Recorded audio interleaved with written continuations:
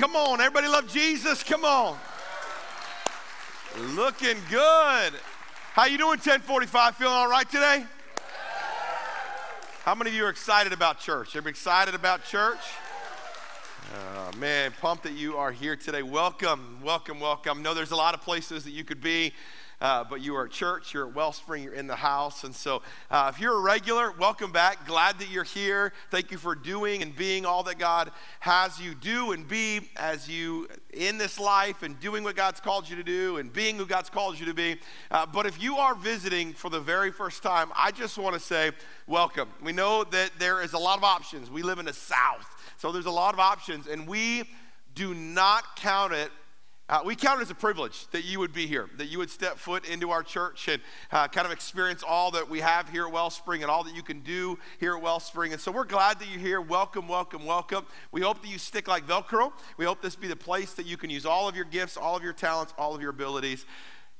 Glad you're here. Come on, can we welcome our guests? Come on, let's welcome them. Welcome, welcome, welcome. Welcome, delighted you're here. Well, I'm really excited about continuing this series we've been over the last few weeks called Yes. And if you're new, this is the word that the Lord gave us at the end of last year, that God's promises are yes and amen. And I think for so many of us, we negate the promises of God in our life because of our lack of understanding of what He's already said yes to. So we'll get to that in just a moment, but before we get there, I want to make a few announcements or a few vision pieces that are happening. If you have not been to a revival night, you have missed out. Man, they have just been powerful over the last couple weeks, 2 weeks ago and then last week. And then I want you to know, if you've not been, you've yet to be at a revival night, you have one more opportunity, because this Wednesday is the finale of 2023 Revival Nights. And it may be the best yet. Pastor Randy Bazette from Bayside Community Church is going to be preaching that night. And so we are going out with a bang. We're going to take communion. We're ending our 14-day fast on Wednesday. So make sure you're here. Make sure you're present. Make sure you are here. Man, I can't tell you the miracles, the healings. I can't tell you the amount of texts that I get after revival nights telling me this is what God did at revival night. And so, man, I want God to do that for you as well. So make sure that you are here. 6:30, we'll have dinner. I think it's like $6. It'll either be, I don't know, Chick-fil-A or Jersey Mike's or Firehouse Subs or, I don't know, boogers on sandwich. I don't know what it is, but it's going to be good. Okay, something good, something good, something good. Then secondly is this: tomorrow night we are having our spring or winter, depending on how you look at it, fall or spring grow classes. Those are happening, and there they are again. Just one final reminder. And so if you've yet to register, they're at 6:30. We're doing Ramsey Plus, which is to help you with your finances. If you are still need breakthrough in an area of your life that you feel like you're under bondage, or your spouse feels like you're under bondage, I would come on, laugh with me a little bit today. And so make sure you get to freedom. Third is Foundations 101. We're going to help you build off of this relationship with Jesus, so you can register for that. And then Grief Share is going to be online, so you can get all of those right there. But I do want you to know that this is your final chance, so by the end of the day, you need to be registered, and we'll get you all the information. You're like, well, I can't afford it. Listen, we make no money off of this. In fact, we lose money. So it's not like we're trying to make money. If you can't afford it, we will get you in. It won't cost you anything if money's an issue. We just want you there, whether you need foundational principles, freedom, Grief Share, or help in your finances. Make sure that you get there. Amen? So wellspringfl.com/events, or you can go to our app, the Church Center app. You can go on there, register right there. All right, I'm going to pray, and then we're going to dive in. I just want to warn you ahead of time. This may be the heaviest message in this entire series. Let's pray. Father, we love you. We worship you. God, we open up our hearts to you today. Father, I've got a sense of heaviness for so many of us in this room that are walking through this topic. And so, Father, I just pray that your Spirit would abound, that you would minister to our hearts. Yes, that we would leave changed, but Father, I just pray that we would be reminded today that you never change. You were the same yesterday, today, and forever. If you were good then, you'll be good now. And if you're going to be good in the future, you're good now. So God, we rest in the goodness of our Lord and Savior, Jesus Christ. And everybody said, amen, amen. Well, if you're brand new, maybe you've not been here for the first 3 weeks of this series, we've been asking or really answering this question, and that is this. Did you know that God has already said yes to you? That before the foundations of the earth were laid and before you ever said yes to him, he said yes to you. You could say it this way, God pushed all of his chips to the middle of the table. He put all of himself in all of you. He said, I'm all in on him. I'm all in on her. I'm all in on them. I'm giving them all of myself. My yes is on the table for them. Now, with that yes accompanies a number of things. I've mentioned this. It's all the answers to life's tough questions. It's the answer to when life is confusing. It's the answer to a sonship or daughtership with the Father. He says yes to marriage. He says yes to kids. He says yes to life. He says yes to financial freedom. He says yes to restoration from addiction. He says yes to restored marriage. He says yes. That's who he is. That's what he does. His character and his nature is to restore what was broken back to full operating system. Are you following me? That's what he does. That's who he is. So you got to get that. If you don't get that foundational principle, then you'll never get what I'm saying. So today I want to talk to you around this idea that God's already said yes. Of course he said yes. But what do you do when the yes from God comes with a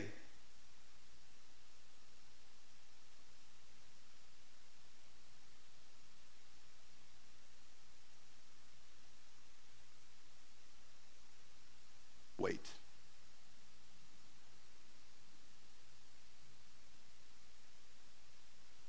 What do you do?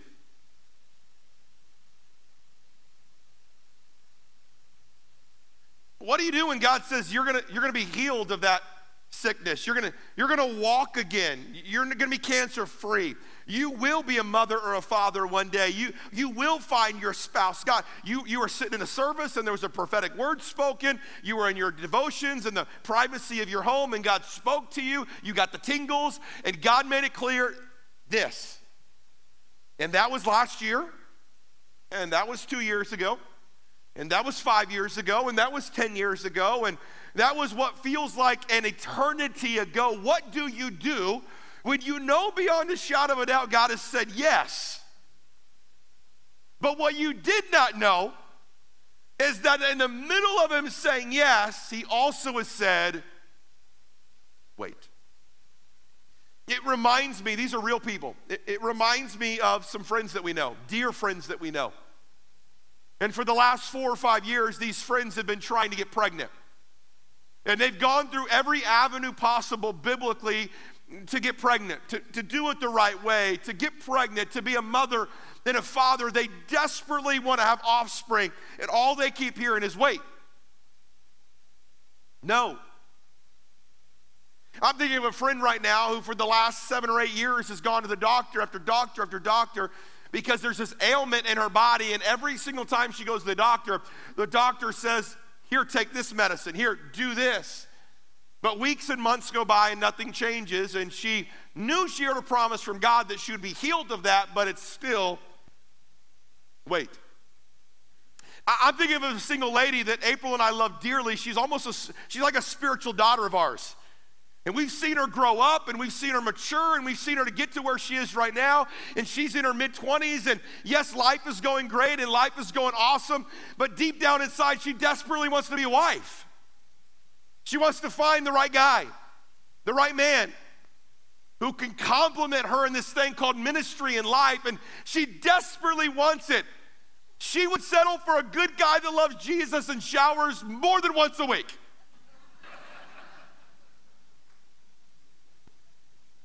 Come on, somebody. Desperate times call for desperate measures. But she keeps hearing no. I'm thinking of somebody right now, they may be in this service. They're dear friends of ours. They've been spiritual parents of April and I. Dear, dear friends. They've walked with us for the last 15 years. And almost every time I'm around them with more than about 10 minutes, they will always say, I just wish my kids would come home.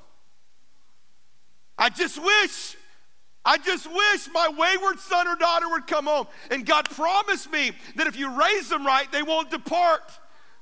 But what do I do? Because I heard the promise, but the waiting has become way too long. What do I do?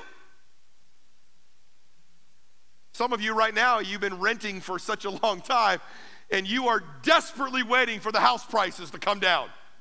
I say to you, good luck, keep waiting. What do you do?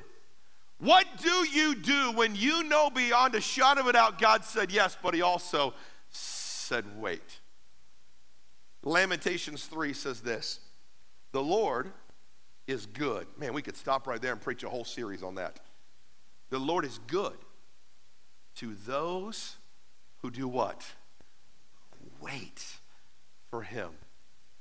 He's good to the soul of that person who seeks him. So what we're going to do is we're going to seek God on the topic of waiting. God has said yes, but now I'm in a waiting pattern. By the way, let me just say this to you. And I don't say this braggadociously. I don't say this in an arrogant way.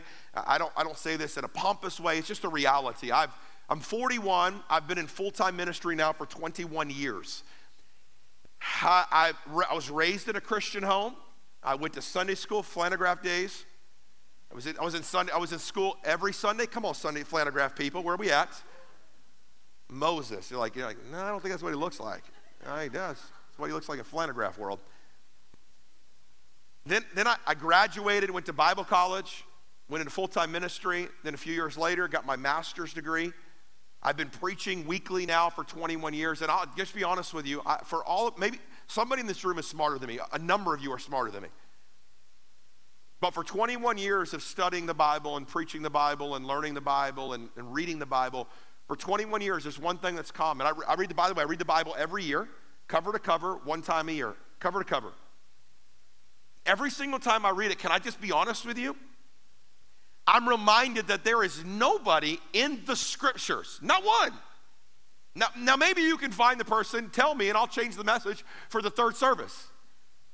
We don't have a third service. I can't find a single person in the scriptures that did anything good for God that did not require them to wait in a painful season. Let me go so far to say this. I don't know anybody in the scriptures who had to wait, number one, but I know nobody who had to wait for a promise from God that actually enjoyed the process of waiting. Nobody. I know not one. None. So if God, how many believes God still speaks today? So if God still speaks today, if he still makes promises today, we know that, then we must understand that 9 times out of 10, I would go so far to say 10 times out of 10, his promises are accompanied with the now wait. Let me just list a few people for you. These are the biblical people, okay? And I won't belabor this because you know this, but I'm trying to make a point. Let's just think about Joseph. Joseph waited 13 years in a pit, waiting to be promoted in the palace of Pharaoh. 13 years. 13 years of waiting, 13 years of darkness, 13 years of pain, 13 years of struggle, 13 years of sorrow, 13 years of crying. How about another one? How about Paul? Remember Paul in the New Testament used to be Saul? Paul was walking the road to Damascus. You know the story. And what happens? His eyes get blinded, and then he sees. God anoints Paul to say, hey, I've called you to not kill Christians, but I called you to be the greatest evangelist in human history. So he did a lot of great things, didn't he? No. See, you don't know this. And I got to tell you, he waited for 14 years until he went on his first missionary journey. You need to know that. David waited 15 years. Remember the little boy who was up on the hill tending to the shepherds, tending to the sheep as a shepherd? He comes down, slays Goliath. That's the man. That's the leader of Israel. Wow, was he a great king? Yes. Did it happen immediately? No, he waited 15 years. 15 years of questioning, 15 years of confusion, 15 years of why, God? Why didn't you just wait to tell me until it was actually ready for me to do the thing? Come on, I'm preaching to somebody. How about these two? How about Abraham and Sarah? 25 years. You're going to be the father of many nations. The stars in heaven are less numerous than the people that I'm going to put underneath your tutelage. 25 years. How about Moses? Remember Moses? Moses wandered in the wilderness for 40 years before he ever was able to lead the grumbling, complaining, annoying Israelites out of the bondage of Egypt.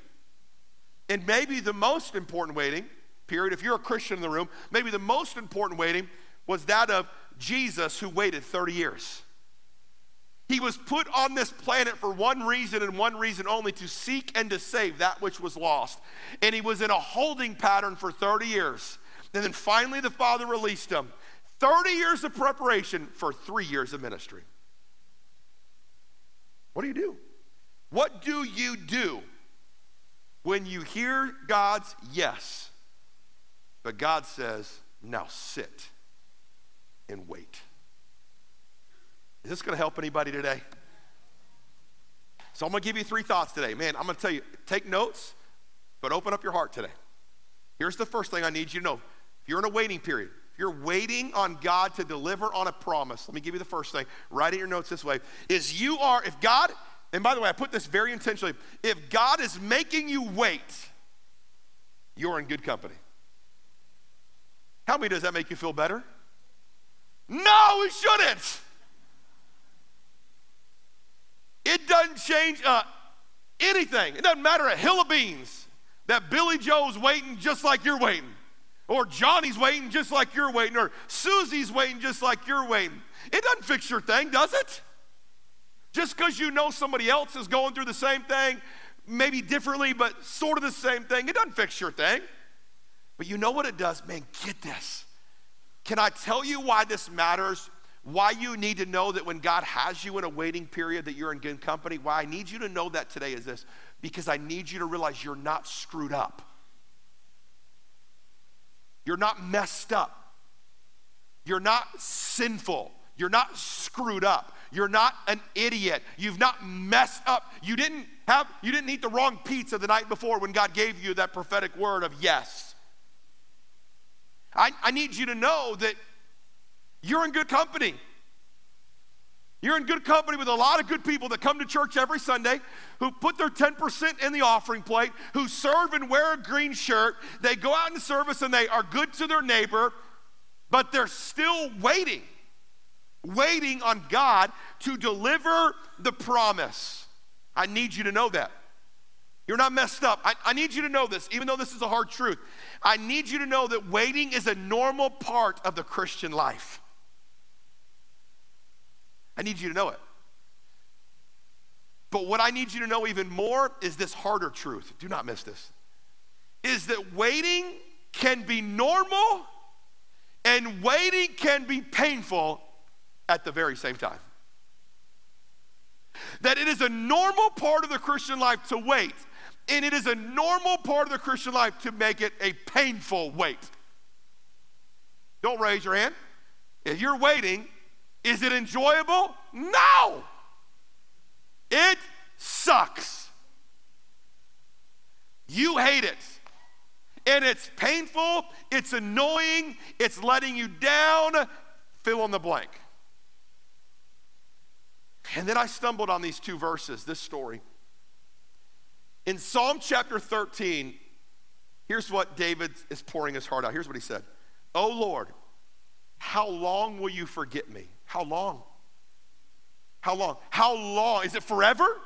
Come on, how many know you get dramatic when you're waiting? Come on, somebody. Forever.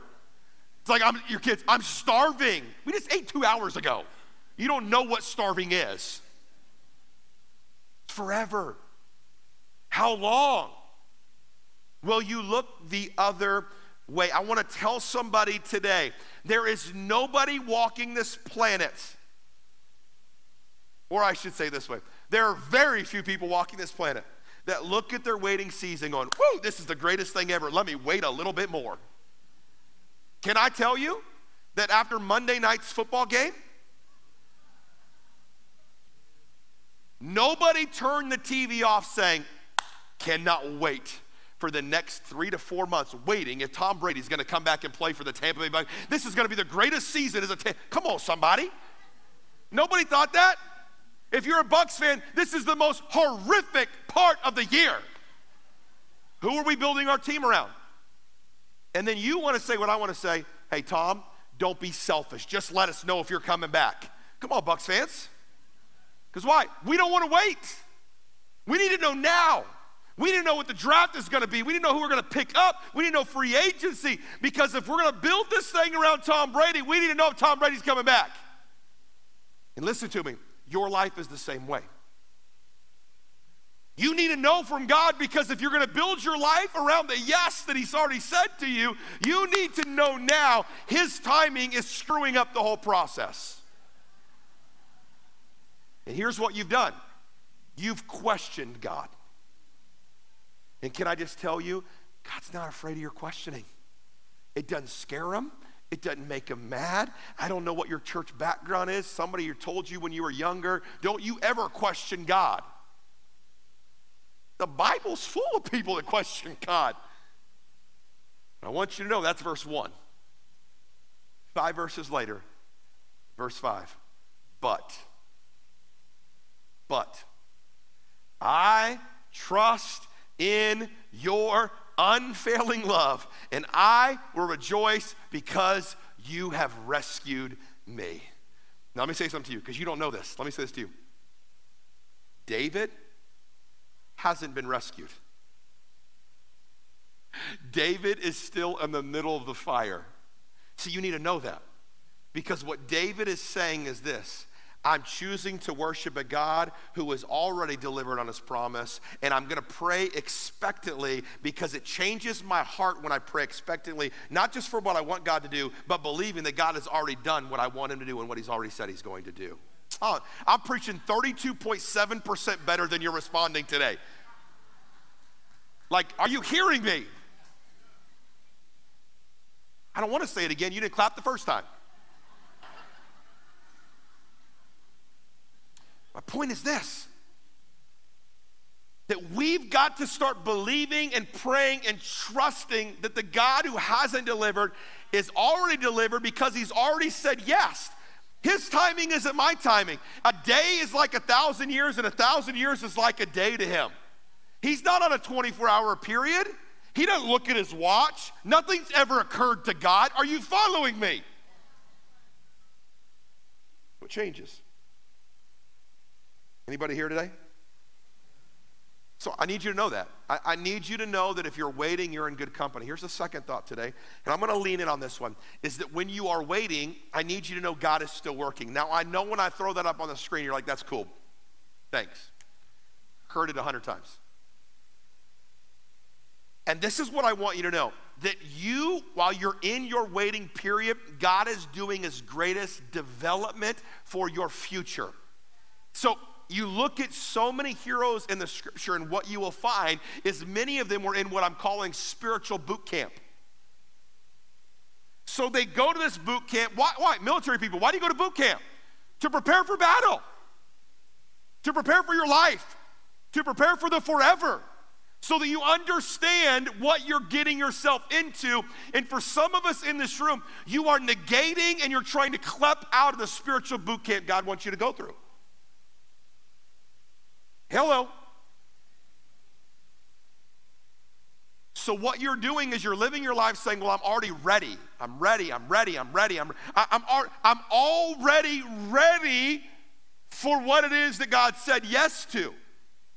And God would say that while you're waiting, he is preparing. He's preparing you. So what is God preparing? Well, I think there's 3 thoughts God's preparing. And you need to know this. Like, you have to know this. Waiting, families, waiting, single people, waiting, husband and wife without kids, you're waiting, and you're going, why am I waiting? There is a purpose in your wait. Because God is still doing something. Write these 3 thoughts down. He is often working on your competency so you're prepared for what's next. The worst thing that God can do for you is to give you the thing he's already said yes to in the wrong time of you receiving it. Let me say it this way.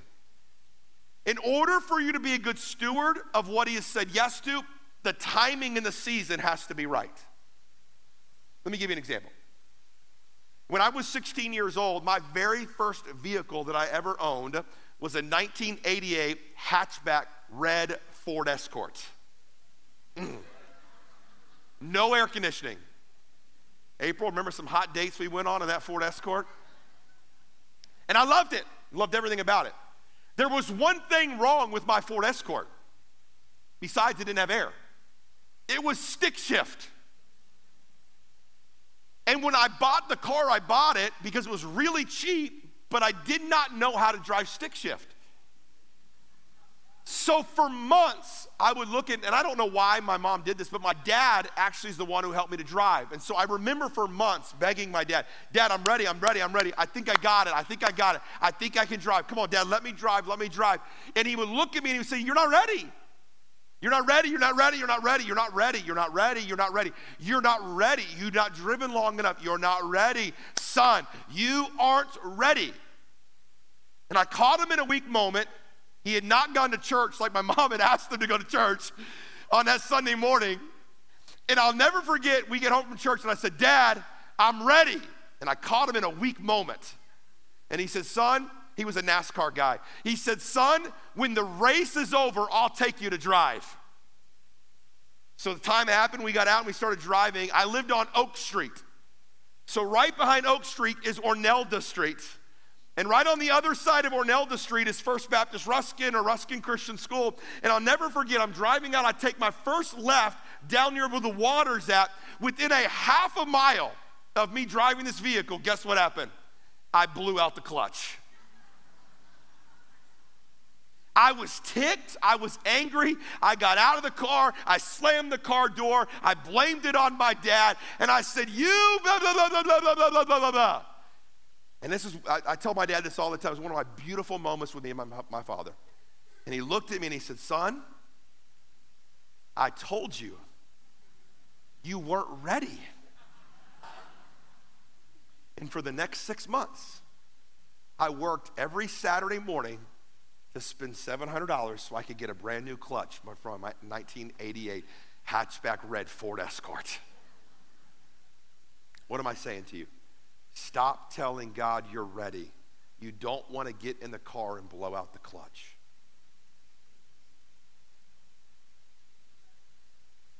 Get ready until he says you're ready. I need you to know that he's working on your competency. I didn't know how to drive a stick shift. I had no idea. I need somebody to know that God is developing your character so you don't fail at what is next. That's the second thing I want you to know. God is developing your character. He's developing your competency, and he's developing your character. I love leadership. I think leadership is awesome. I love teaching our staff leadership. I love reading leadership books. But I've been fooled for way too long. What I've been taught for way too long is, I wrote it this way. I want to make sure I read it right. Is most people think character is what makes you a great leader. And I want you to know that's wrong.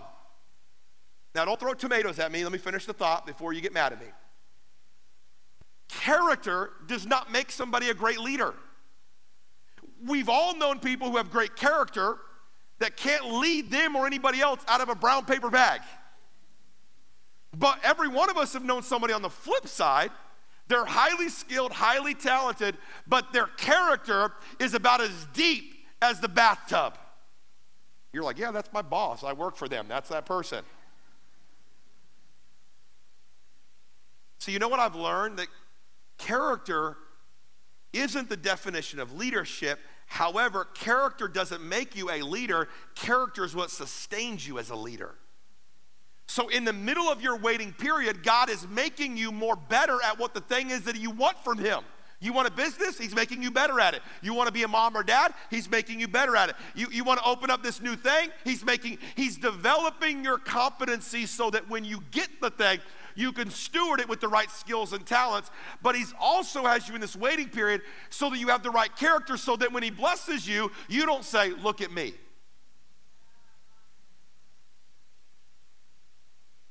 And I think God would say to us today that you do not want your competency to take you where your character cannot sustain you. So some of us were in a waiting period simply because he's still working on our character. You're still arrogant. You're still cocky. I'll never forget when I spent probably the first, probably 12 years of my ministry, our ministry, not being a lead pastor. And you know what I thought in those 12 years?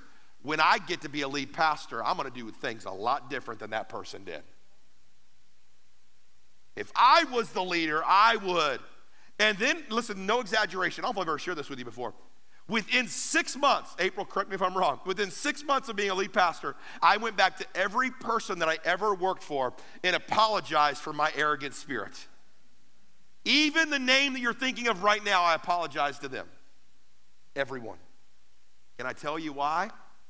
Because I was not ready to do what God wanted me to do.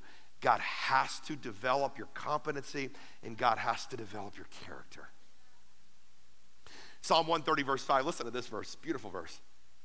I wait for the Lord. My whole being waits in his word, and I put my hope in him. What does David do? He's waiting in the promises that God's already delivered on. He's waiting in the promises of what God has already done. He's waiting in the promises of what God's done for him, and he's waiting on the promises. He's worshiping God with the promises of what he's already accomplished in everybody else. God doesn't want your talent to take you where your character cannot keep you. He's developing your competency. He's developing your character so that when he gives you the thing that you want, you steward it the right way. It doesn't mean stop praying. It doesn't mean stop believing. It doesn't mean stop wishing. It just means while you are waiting, God, I want to be better. So you want to be a mom? You want to be, listen, let me help somebody. You want to be a mom? You want to be a dad? Why don't you try foster care? Oh, it got really quiet up in here. I don't know if I want to do that. You're not being a good steward of what God is. God said yes that you'd be. Go take advantage of the opportunity you have right now. You know how many thousands of kids are in the Hillsborough County foster care system, but you're waiting that you get pregnant. Use your stewardship gifts right now to mother or father kids that aren't your biological kids. Oh, I'm preaching. Let me just start that over. Are you hearing me? Well, I want to own my own business one day. You can't even honor your boss right now. Well, when I get my own business, what? You don't even show up to work on time. You following me? You dishonor your boss all the time. You talk bad about them. Why would God bless you with your own when you can't even honor the person that you're under right now? It's character. Listen to me, church. I'm trying to help you. It may not feel good, but I'm trying to help you. Your character, your competency cannot take you where your character cannot sustain you. God is developing. Here's the third dot, and then I'm going to give you the last point. So while you're waiting, God is developing your competency. God is developing your character. And then here's the third thought under this waiting period. God is working on your dependence so that you trust more in him and less on yourself. Hear me? Many of us are way too comfortable trusting ourselves. Your education, your experience, your talent, your accolades on the wall, you're this, you're that. And God would say to you right now, you will be a whole lot more successful when you learn to just trust me with your hands wide open and say, Lord, put in what you want, take out what you want to take out. I trust you. My dependence is on you. I trust you. I am for you, and I am with you, and I trust you in the process. Here it is, right here. By the way, let me throw this verse up here. This verse right here, I'm down there worshiping. If you ever hear me praying through worship songs, I do it all the time. I will often be praying this right here. Father, may you increase and may I decrease.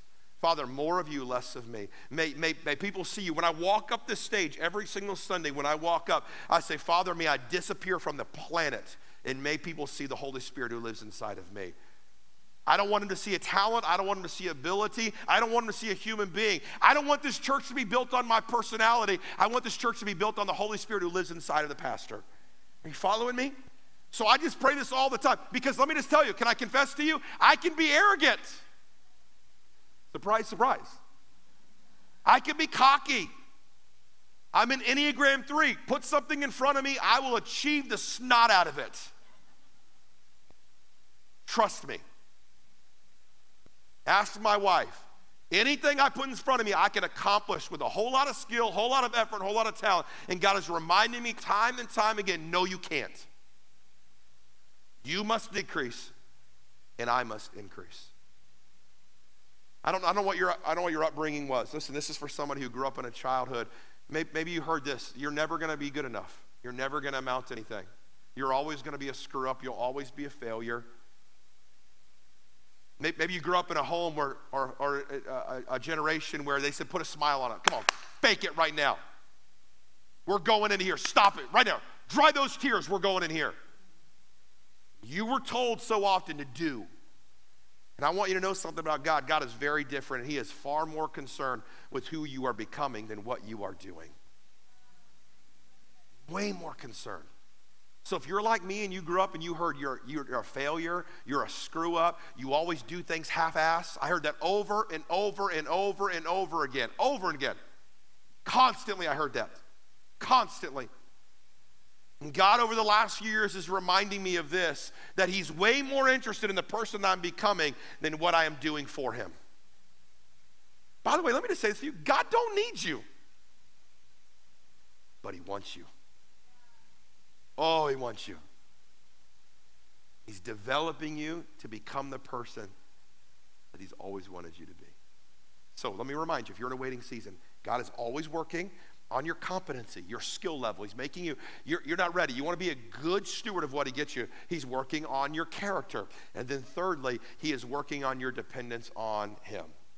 So listen, if you're in a waiting season right now, and you're like, oh my gosh, if God would just give it to me now, we could get a whole lot further on this thing. I want to remind somebody today that a waiting season is never a wasted season. But what I think is even more important is this, that God is often wanting to do something in you before he does something through you. It's that whole idea. God wants you to become something rather than what you do. So listen, you're in a waiting season. You're in good company, because many of us in this room are waiting.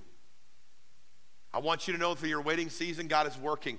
He's the antivirus behind your TV, your computer screen, keeping you safe. You don't see him. You don't think about it.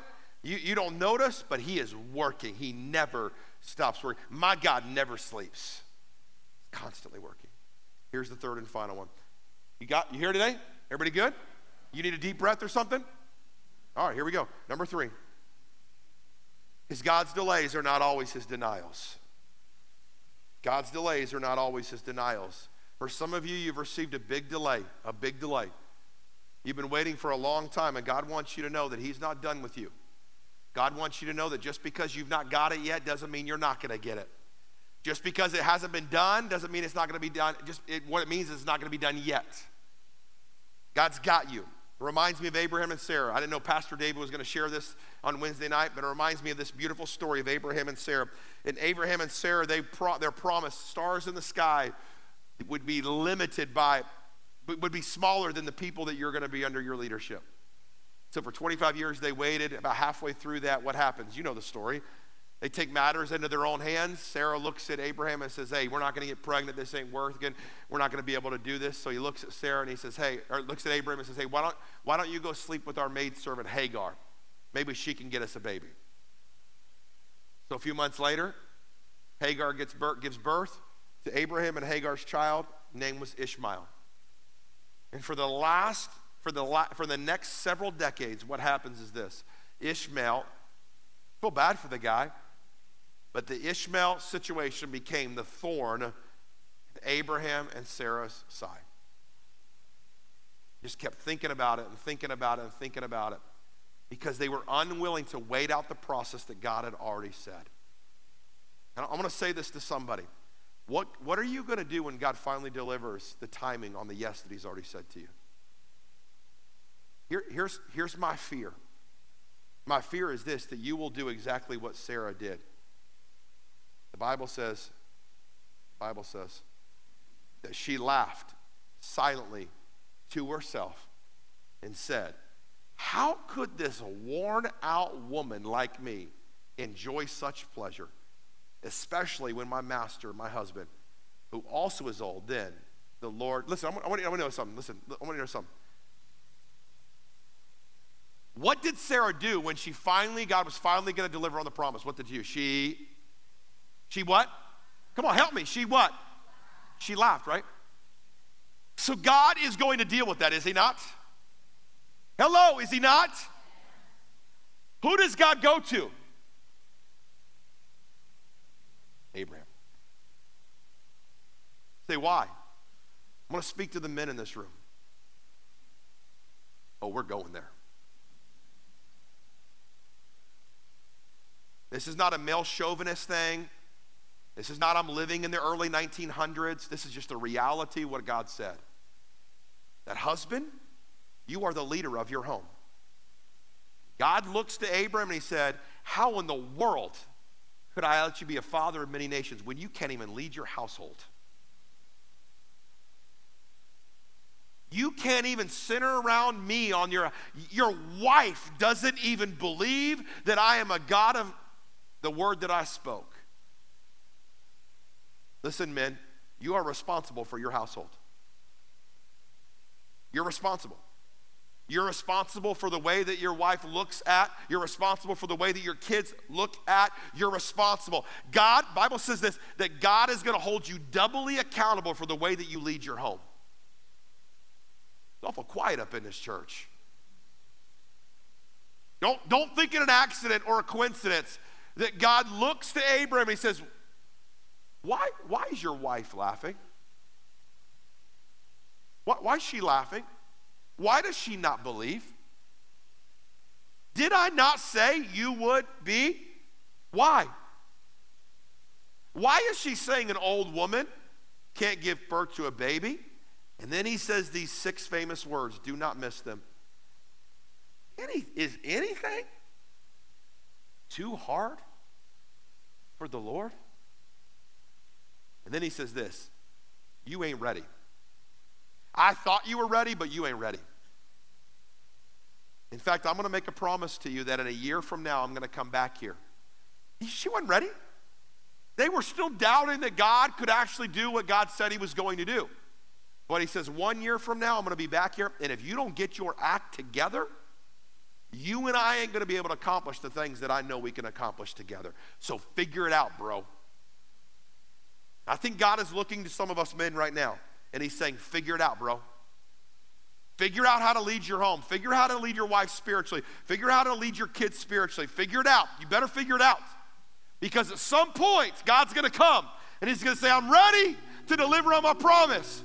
Are you ready? And the last thing that you and I want to do is be the ones that laugh in the face of God. You're going to be held accountable for those that live in your home. So we don't know a lot of Abraham's story. We do know that they give birth, Abraham and Sarah, and they give birth to Isaac. Isaac gives birth to Jacob. Then you have the 12 tribes of Israel. You have the Tower of Babel. You have the language. You have the speaking in tongues. You have the different languages. You have the interpretation. You have the spreading of the gospel throughout the entire region. It's beautiful, gorgeous, amazing. It's incredible. We don't really know how it all ends until we get to the end of the book. Just about at the end of the book in Hebrews chapter 6, the Bible says this. Then Abraham waited patiently, and he received what God had promised. If there was ever a verse, listen people in a waiting period, if there was ever a verse you need to memorize, this would be it. You're waiting to get pregnant? Memorize this verse. You're waiting to find the spouse? Memorize this verse. You're waiting to start that business? Memorize this verse. You're waiting to get over that addiction? Memorize this verse. Let's make it personal. Then Joey waited patiently. Dear Lord, And Joey received what God had said yes to. Then April waited patiently. And April received what God had already said yes to her. I'm going 3 more. Then Dakota, that's our oldest son, waited patiently. And Dakota received what God had already said yes. Then Liam, that's our 12-year-old, waited patiently. And Liam, as a 12-year-old boy, what was promised to him, what God had said yes, God has finally delivered on his yes. Last one. Then Layla, our princess, waited patiently. And Layla received what God had already said yes to. Listen, you're responsible for your household. You're responsible. You're responsible what is said in your house. You're responsible with what you allow into your house. If you allow grace, grace will abound. If you allow complaining, complaining will abound. If you allow truth, truth will abound. Whatever dads, moms, whatever you allow into your house will be the thing that abounds in your house. I just want to lead my family in such a way that if God said he would do it, then by golly, God will make it happen. God will do it. So you're in a waiting season. You have 1 or 2 choices. Then I'm done. You're in this waiting season. God's developing your character. He's developing your competency. He's developing your dependence. God's delays aren't his denials. We get all that. Now what do? You have 1 or 2 options. You can either endure the wait. Now, I've endured a lot of waits. I don't like waiting. I'm not a patiently waiting person. But I don't know anybody that has ever endured through a situation that has actually learned through that situation. One of the things that our family loves to do, we absolutely love it. It's the amazing, so fun. And I realize that not everybody's like this, and that's totally cool. But you got a thing like we got a thing. We love Disney World. We love it. We forget about life. We forget about problems. We forget about it all. We love Disney. And by the way, if you've not been to Disney, the magic is officially back. Come on, in Jesus' name. You've not been in a while, it is finally back. They don't know, do they, April? They don't even know. They don't know. They don't know. But oftentimes we'll get to Disney and we'll look at the wait line and it'll say 90 minutes. Now, I'll be honest with you. Our 2 youngest are like, oh, I don't want to wait 90 minutes. Ugh. And they bow their back up. But then we get in the line. We play a game. We have conversation. We make fun of people. We do a lot of things in the line. It's a lot of fun. People watch. But if you were to ask my kids, what's their favorite thing about Disney? They won't tell you it's Space Mountain. They won't even tell you we can't wait till Tron opens in a few weeks. They will tell you our 2 favorite things at Disney are waiting in lines because of the conversations that we have and the fun that we have when we're talking. I will tell you, parents of 19-year-old kids,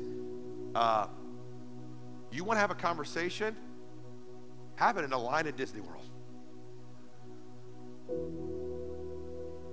And getting back to the hotel room. When we were on sabbatical this summer, there was nothing better than for all of us just to be in one room together. I felt like as the shepherd, I had all my little ducklings in one room. Listen, can I just say something to somebody? I wrote it this way. I said this. You have got to learn, I wrote it this way, here it is. Our favorite experiences is during the worst waits. Our family's greatest experiences are during the worst waits. So you can endure the wait, or you can choose to embrace the wait, to embrace it. I'm 41 years old.